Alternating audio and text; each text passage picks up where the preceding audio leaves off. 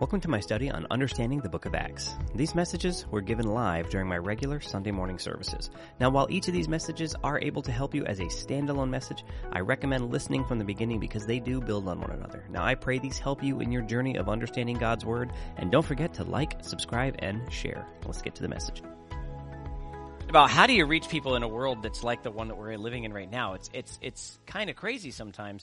What shows up in the news, what shows up in the school system, what shows up in our government, and you think, how am I supposed to reach these people for God?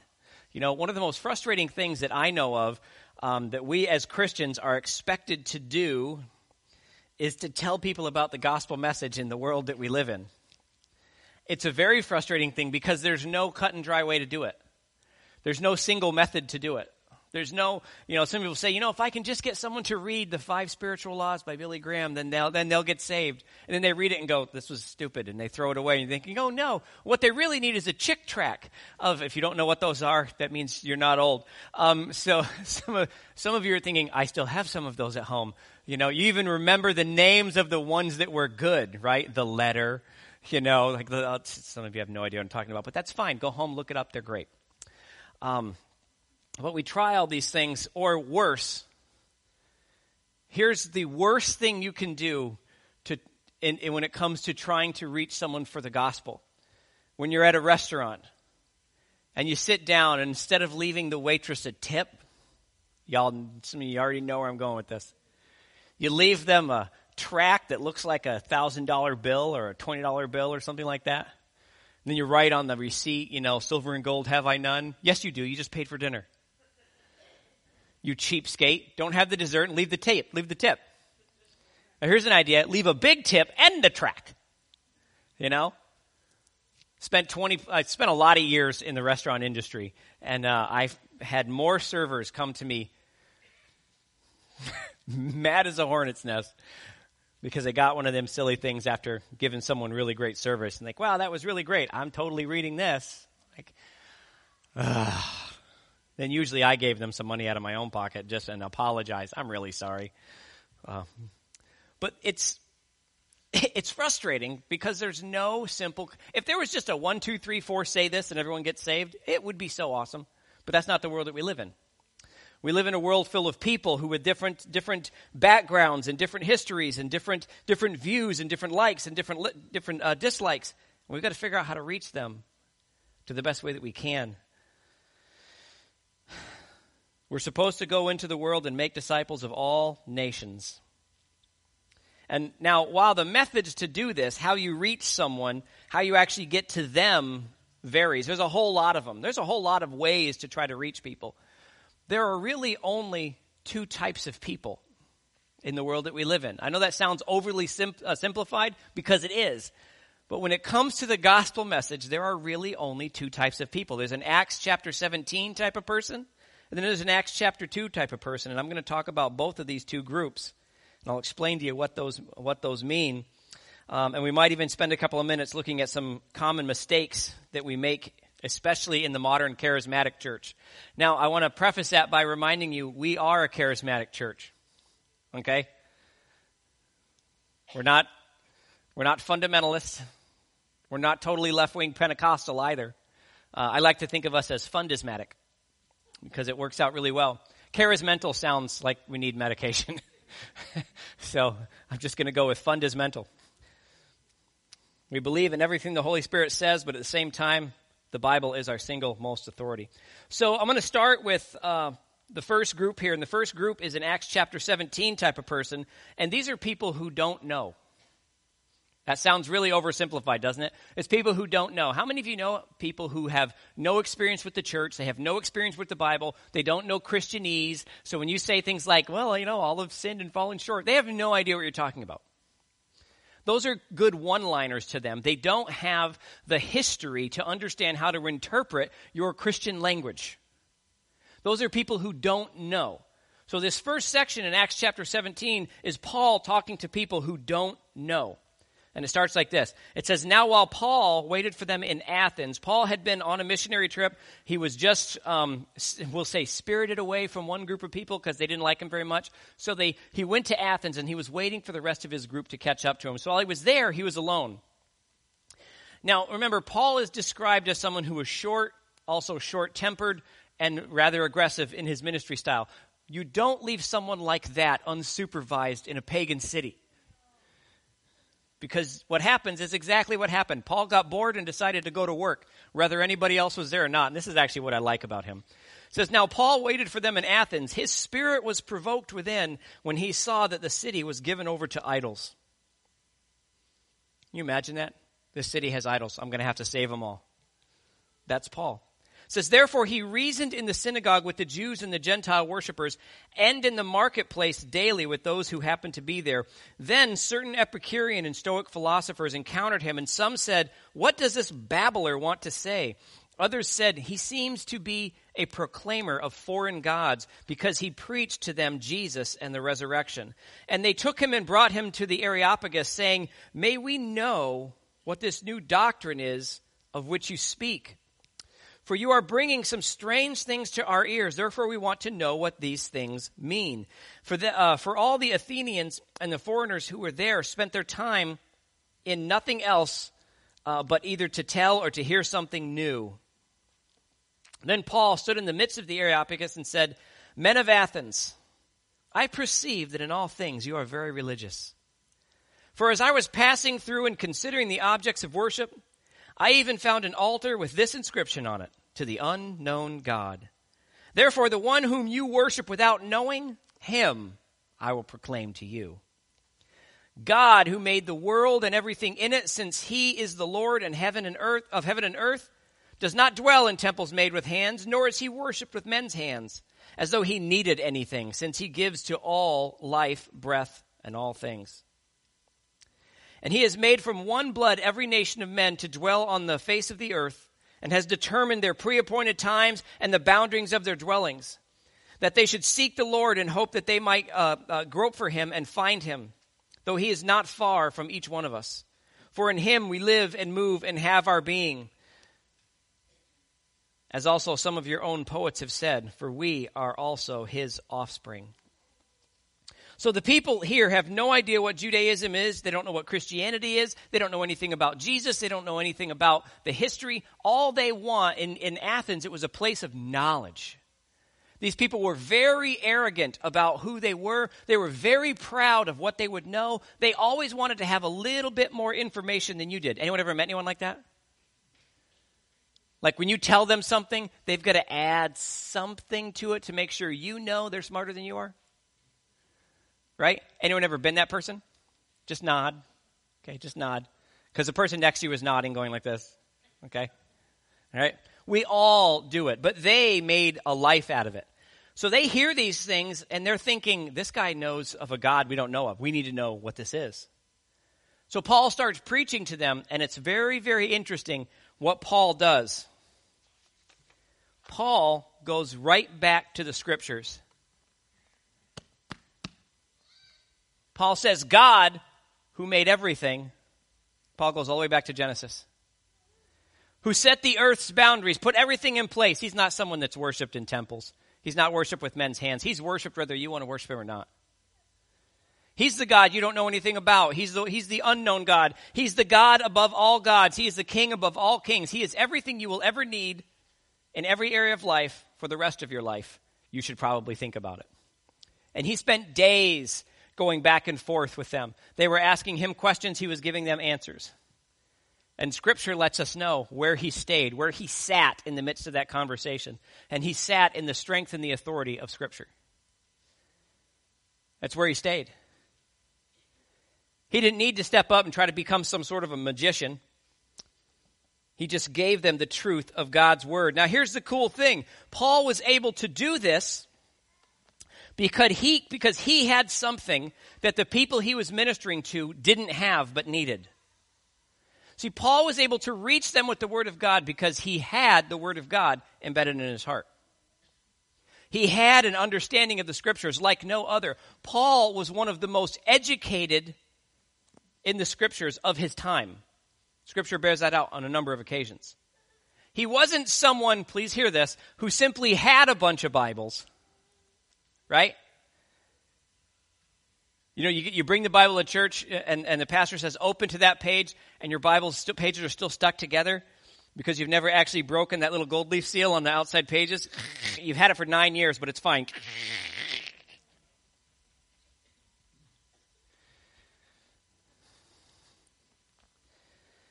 Paul had it inside of him. Paul had the Bible so well embedded in his soul and his spirit and his mind that when someone asked him a question, please explain to me this, he gave them an answer from God's word. Now I want you to imagine Paul standing in front of all of these wise philosophers, and they say, tell me about your God, tell me about the morality of your God. And Paul looks at them straight in the eyes and he says, you should go talk to my pastor.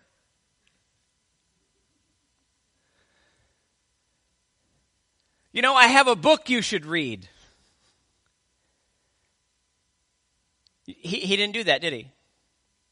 Do you want to know why Paul was the most successful New Testament missionary of all of them? Because he had answers to questions. He had answers to questions, and his answers pointed back to the Word of God. He wasn't offering his opinion. Well, what do you think about this subject? Well, in my opinion, that's awesome. Can you imagine standing before God at the judgment seat, and you're there, and you're giving an account for your life, and God says, please tell me about this moral failure in your life. And you say, Lord, I talked to someone, and they shared with me their opinion, and they said this was fine. And God said, oh, well, you talked to so-and-so. Had I known. You know what? I'm changing my position now on this particular issue because that person was on your side. Man, I wish I had known this from the beginning of creation. He doesn't give a rip what our opinion is. It's an old saying, you want to make God laugh? Tell him your plans. You want to make God really laugh? Tell him your religious views. You see, God is not here to learn from us. God is not here to be corrected by us. God is not here to put himself in line with our thinking or our society's evolutionary thoughts of what morality is and what kindness is and what marriage is and what gender is. He doesn't care at all. He might be sorry that he hurt your feelings, but he's more sorry that you took that position that was against him to begin with. Because God says that I am the Lord. I don't change. Now, Paul had another skill that tends to get lost in the modern church today. Paul knew his audience. Paul knew who he was speaking to. Public relations is not something that a lot of us really enjoy, right? It's not something a lot of people are going to put their time into, but the people who understand public relations understand one thing above everything. If you don't know who you're reaching, you won't reach them. Now, I want you to imagine that I'm standing up on a platform and I give the most amazing gospel proclamation that has ever been given. Billy Graham weeps. He wished he would have given something that good. And I am just giving everything I can to a group of people who only understand Russian.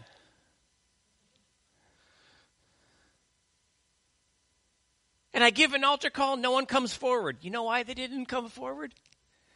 Because they didn't understand a word that I said. They're probably sitting down thinking, he's really excited.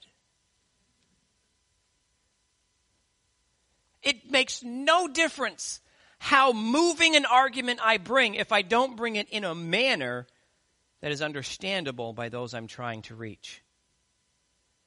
Paul spent time going through the city, looking at all of their artifacts, looking at their entire religious view, asking one simple question: what do I need to do to break through this wall to get to them?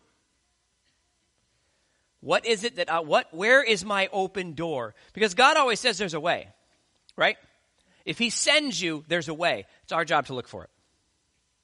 You don't walk into a city when someone comes in and they don't know the Lord, they don't have a blinking red arrow above their head that tells you exactly what to say in order to get them to listen. We're supposed to do our part as well. Paul did his part. and he found an open door. Aha. There's a God they don't know about, but they're willing to worship him. Found it. That's my way in. And it worked. It worked beautifully. Now, when I first started to understand this, I wished that I had understood this early on in my ministry, because I would get very, very frustrated. I would be working with a youth ministry. We did this for, I think, 5 or 6 years, Samantha and I, and we would go around, and I would give what I thought was an absolutely amazing message. We'd give an invitation. No one would come forward. And then there are times that I would give an absolutely horrible message, and I just wanted to get out of the room. So I'd give an invitation just to get it over with. Like half the church would come forward, like weeping and gnashing of teeth in front of the stage. Usually I'm thinking, God, you have a really demented sense of humor. I don't know what is going on this. And it all comes down to something that was said resonated with the people that were there. It had nothing to do with my skill with the message. It had everything to do with the condition of the heart and the condition of the mind of the person hearing the message. So when people say, Pastor, I'd share the gospel more, I'd try to witness more, but I'm not as good at it as you are. So? It's got nothing to do with your skill level. It has everything to do with the willingness in your heart to be used to bring the gospel to other people. Use what you have, find out what you're missing, and then get the pieces that you need to work on and work on those. That's how we do this. It's like any other job that we have. When you get into a job, there are skills that you don't have. There's understanding that you don't have. The longer you're there, the more you do it, the better you get. Ministry is no different.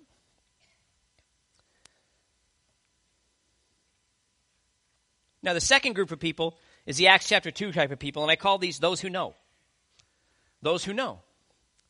In Acts chapter 2, 14 through 16, it reads like this. It says, but Peter standing up with, this is after Pentecost, the Holy Spirit has just shown up, and all of the thousands of people in the area are basically saying, these guys are hammered, they're drunk, I don't want to listen to these people, what is going on here, this is crazy. So Peter stands up and he says this, Peter standing up with the 11 raised his voice to them and said, men of Judea, and all who dwell in Jerusalem, let this be known to you and heed my words, for these are not drunk, as you suppose, since it is only the 3rd hour of the day. But listen to this. But this is what was spoken by the prophet Joel. So here we are at Pentecost, the day charismatics put almost equal to Easter, right? It's the day we got the real thing. We got the Holy Spirit. Woohoo! We're there. The Holy Spirit is manifesting. There are things going on, and Peter's about to witness to these people. And the very first thing he does is he recalls something that was spoken by God's prophet many hundreds of years before, and he's able to take that and bring it forward because he is so knowledgeable about God's word. He can recognize a move of the Spirit now and understand how it was spoken about before. That was the power of Peter. It had nothing to do with him or with the Holy Spirit in him. It had everything to do with the fact that he had prepared himself for the work that God had set before him. So when he saw this going on, he said, no, this is the prophet. This is the prophet Joel. He's speaking to people who knew the language, they knew the prophecies, they knew the church, they knew Judaism, they understood what was going on, they knew the Messiah was going to be coming, they knew all of this stuff. So Peter didn't have to go back to the beginning to explain everything for him. He didn't have to say, men who should know these things. This is, okay, let's go all the way back to Genesis. He didn't have to do what Paul did. All he had to do was say, hey, this is the prophet Joel. And everyone that was there knew exactly what he meant. They understood it. And now all of a sudden, pay attention to this. The missing pieces of their understanding, Peter was able to give them because he had them. Peter was able to fill in the gaps of their understanding when it comes to the Messiah because Peter understood it. And he could fill in the gaps of even those who know. How many times have you run into people in the church who have been in the church for 10, 20, 30, 40, 50 years, and they know nothing?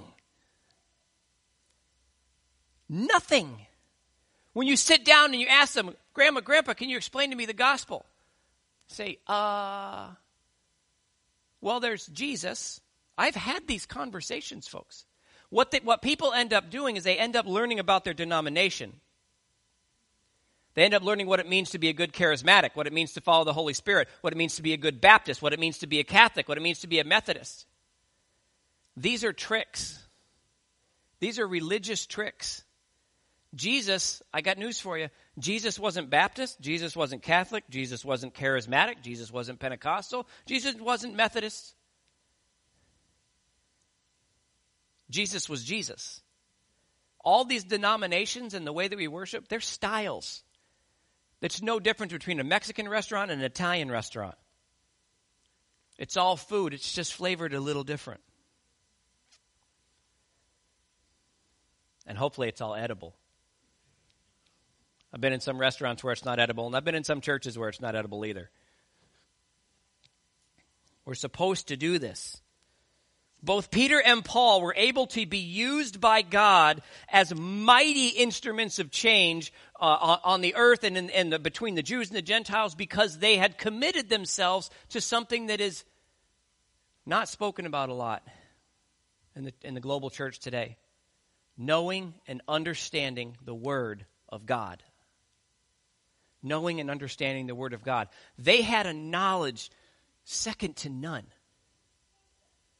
That's why God was able to use them. Now, here's an interesting thing. Sometimes when I'll speak with people about what God is calling them to do, and they'll say, Pastor, I think God is calling me to do this, but I don't know. I don't know if I can do that. It's very nerve-wracking. I don't know if I can go there. I just can't understand it. And almost always what I'm going to do is I'm going to bring them back to a place in Scripture where God has done something similar in the life of somebody else. And here's what almost always happens. They're like, God has done this before. He can do it again. Yes.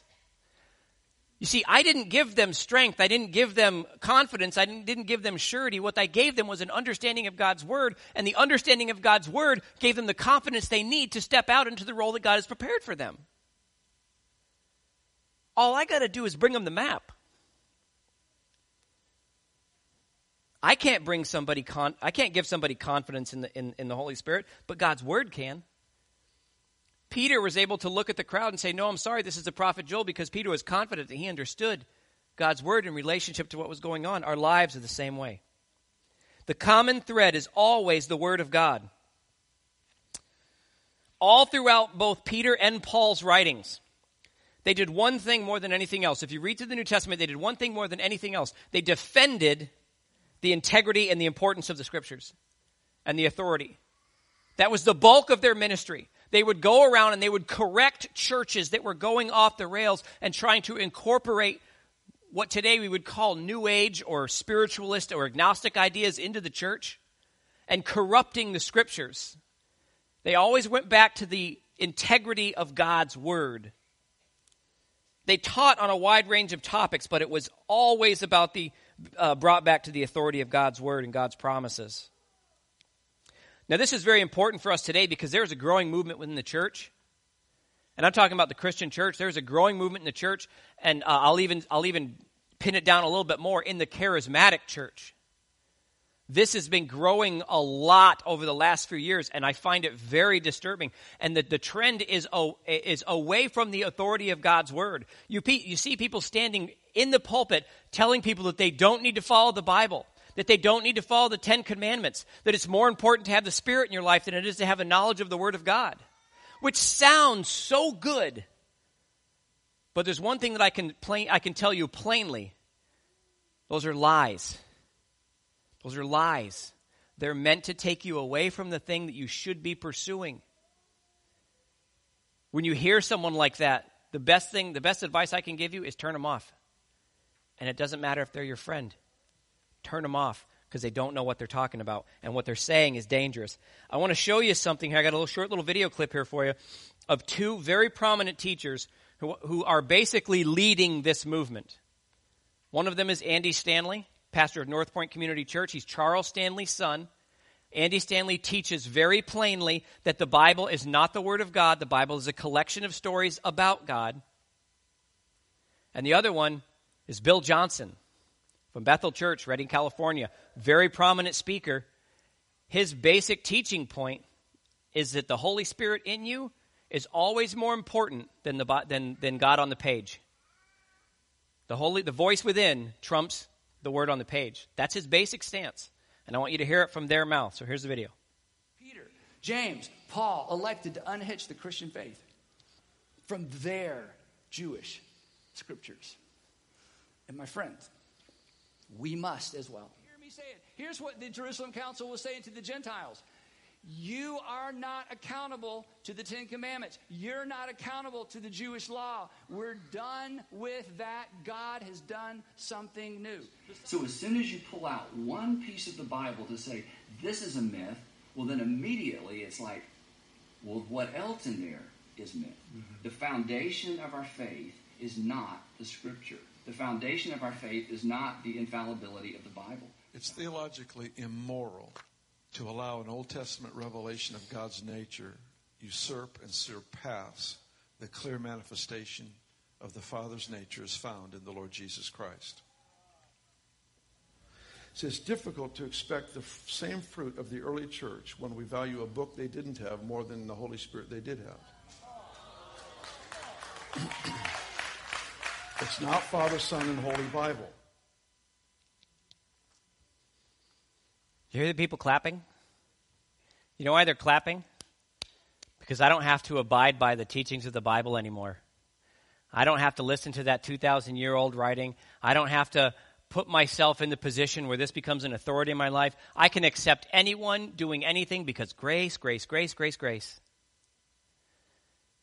You know, grace without repentance is cheap grace, and it has no value. Now imagine something. Someone standing in front of you, and they slap you in the face as hard as they possibly can. And they say, Grace! And you say, okay, grace. I'm not going to hit you back. They say, oh, awesome. So they slap you again. Grace! You see, grace without repentance has no value. Grace without repentance is about the same as getting caught doing something and then immediately going, sorry. Repentance means to recognize your sin, turn, and walk the other direction. And you do so because you've been given the grace to move that way without penalty. That's what grace is. I recognize the issue in my life, and now I get to turn and walk in this way without the penalty of the action that I've just committed. That's grace with repentance. That's real grace.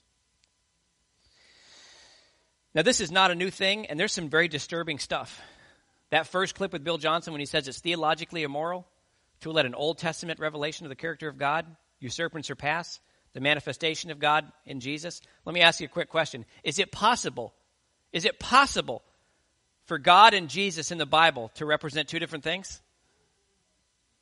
Of course it isn't. The very premise of the argument is idiotic. The idea that Jesus can be different from God is nonsense. So if you're ever reading your Bible and you see something in the life of Jesus that you think contradicts something in the character of God in the Old Testament, you're wrong on one side of that equation. You're seeing something wrong. Your understanding is backwards. Because the Bible does not contradict itself anywhere. I've had people bring me stuff. This is a contradiction. Okay, let's sit down. You explain to them what they're actually reading. They go, okay, it's not. Because it doesn't. God's word is uniform all the way through. If we would just learn to understand it, we could see that. Now, one of the other teachings that Andy Stanley does, he actually says this. He says, if the Bible is the foundation of our faith, as the Bible goes, so goes our faith. And what he is saying in this is that if we, think about this, please. I read that statement and I think, yeah, of course. He's putting it out there like this. If we really call the Bible the foundation of our faith, we've got to do what it says. And that's just not possible. That's his teaching. You can't just go around telling people that the Bible's true. What? What do you want to read them? Archie Comets out of the bazooka gum? Because it's about as useful. What do we think we're doing? If we're not bringing them the Word of God, we're bringing the Word of men. You know what the Word of men does? It gets us in trouble. A lot. The Word of men has no value. It's the Word of God that saves. Andy Stanley believes that creation is a myth, the flood is a myth, the Tower of Babel is a myth, and the bulk of the miraculous encounters through the Old Testament never actually happened. They were made up to give the Jews credibility. You see, they didn't want to put themselves out there to other religions because they wanted their God to be strong. So they just made up these stories. Who wants to serve a God that lies? Who wants to serve a God that's so weak he's just got to make stuff up? No one wants to serve that God. Which is why I believe every word in context. There's a preacher online who's got a coffee mug. Please don't go out and buy me this coffee mug because I'll end up with 30 of them. It says, I can do all things through a verse out of context. And he's absolutely right. So this idea is becoming more and more common within the church, and it's scaring me. What ends up happening is these people promoting this ideology are doing so that they can, the idea is that they can be more welcoming, more embracing, more tolerant. That's a great word for today, right? We've got to be tolerant. As I mentioned to you last week, God is not tolerant. God is very intolerant. Christianity is very intolerant because we have the audacity to say there's only one way to heaven and only one way to be forgiven. One. All roads don't lead to heaven. There's one road. The name of that road is Jesus, and that's it. There's no other way. To say anything else is to lie and give people false hope. And I don't want to have anything to do with that.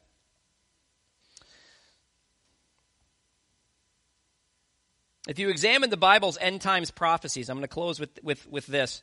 I say that, and 20 minutes later. I'll close in conclusion to wrap up. Now ending, however you want to say it. I heard it said once from the pulpit. You know what it means when a preacher looks at his watch? Nothing. Absolutely nothing. But if you examine the Bible's end times prophetic warnings, everyone loves to talk about end times. If you examine the Bible's end time prophetic warnings, the bulk of them talk about the same thing. The bulk of them talk about the failure of the church. We love to think that, the world's going to get it. God's coming, and he's coming. You know why he's coming? Because of the failure of the church.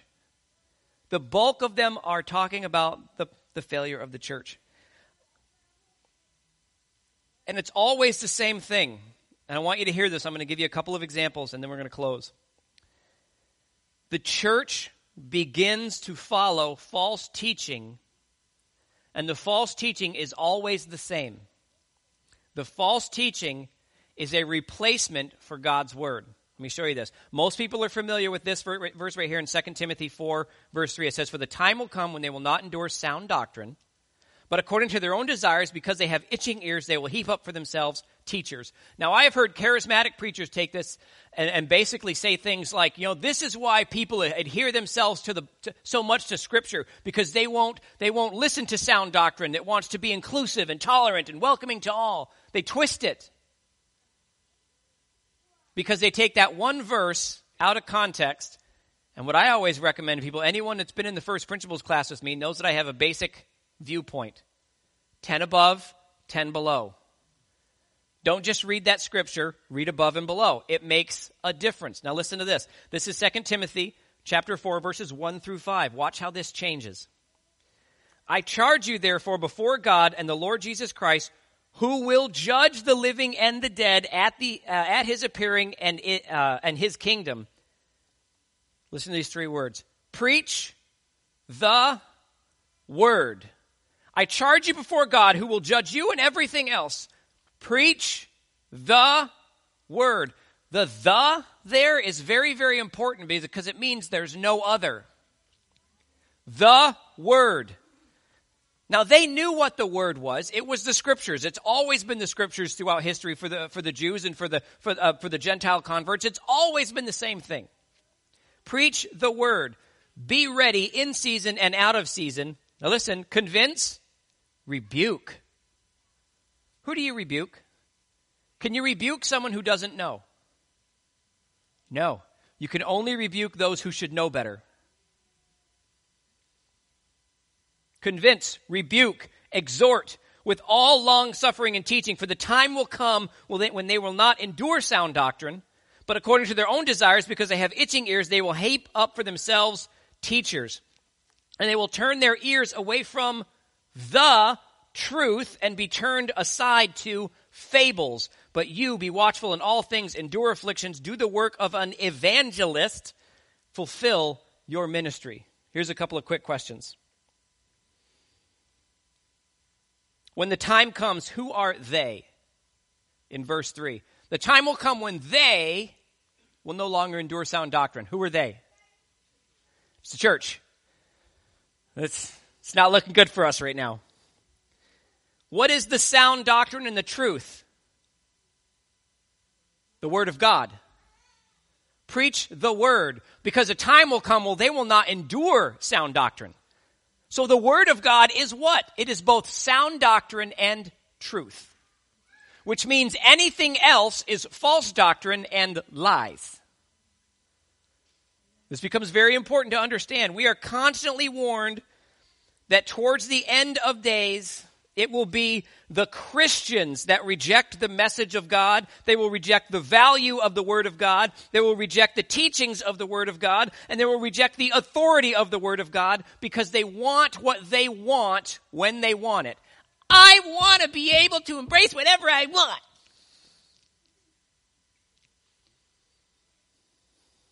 I want to be able to sleep with whoever I want. We're consenting adults.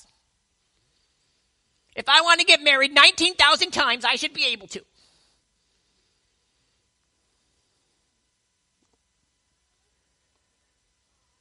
We want what we want. It's not about what we want. Today, we are seeing this happen before our very eyes.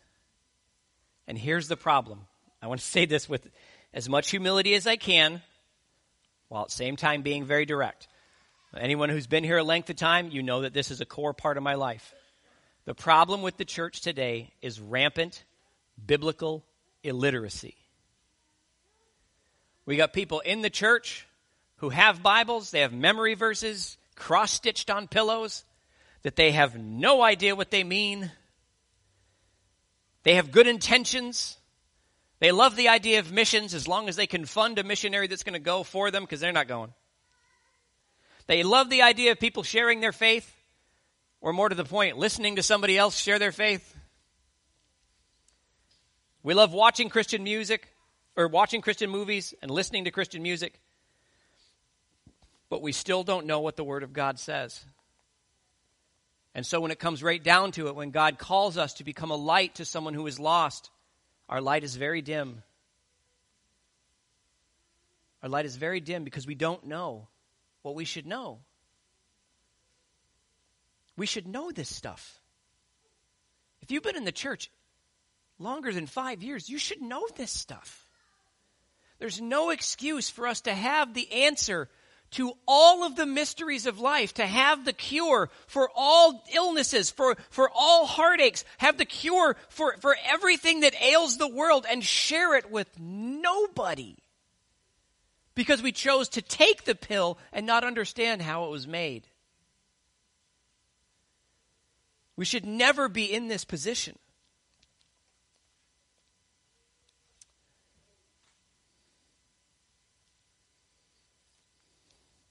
You got preachers in the pulpit today that are denying the divinity of Christ. They're saying that Jesus was simply a man in right standing with God. He wasn't God.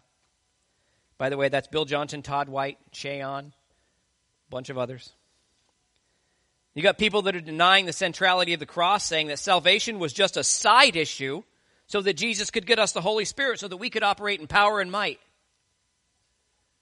By the way, that's in Bill Johnson's book, When Heaven Invades Earth, page 77, if anyone's looking for it.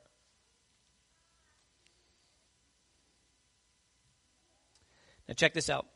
2 Peter 3:14 through 18, and then I promise we're done.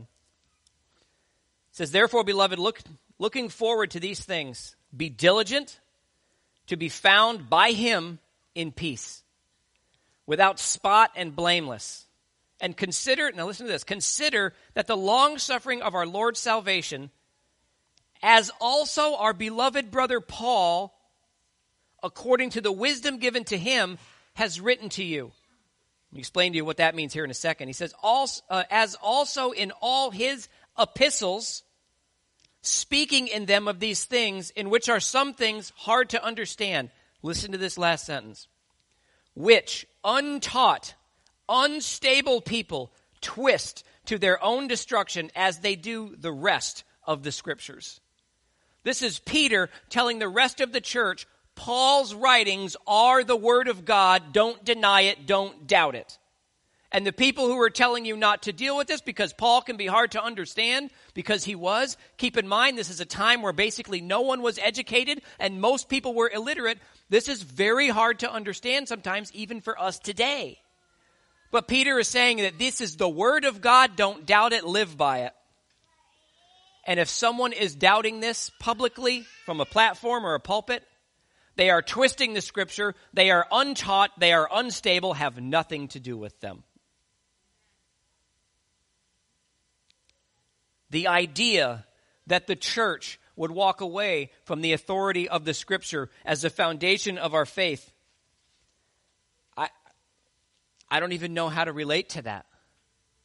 It's so far beyond frightening that people would be willing to do this. And they think they're being godly.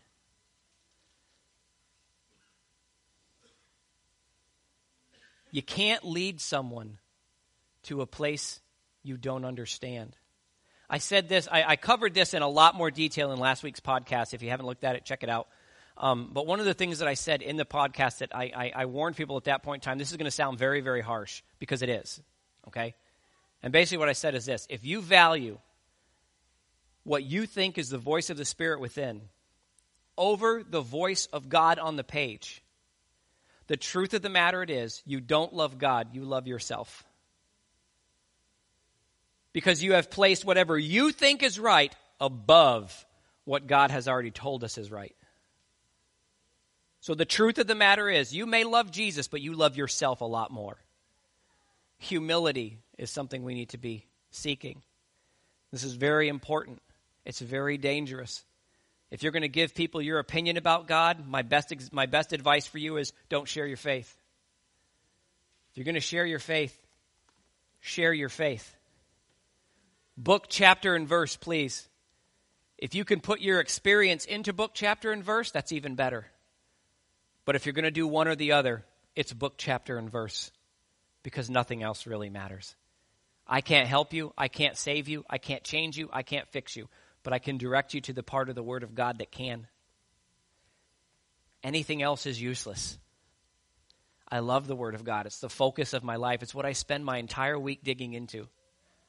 And to see people label it as old, dusty, and not worth their time, it honestly has made me cry sitting in my office. It's painful. But it's still the world we live in. So let's recognize it, understand it, learn how to fight it, and move forward in the best way we know how. Make sense? Heavenly Father, I want to thank you for what you're doing in this place. I want to thank you for what you're doing in our lives. Lord, I thank you that you gave us your word. You gave us your word. You've been giving us an understanding of you for thousands of years so that we would have nothing missing. As Paul wrote to Timothy, so that we would be complete. That our understanding would be fulfilled. We would be prepared for all things that you ask us to do. Father, help us to walk in the surety of your word, never doubting you.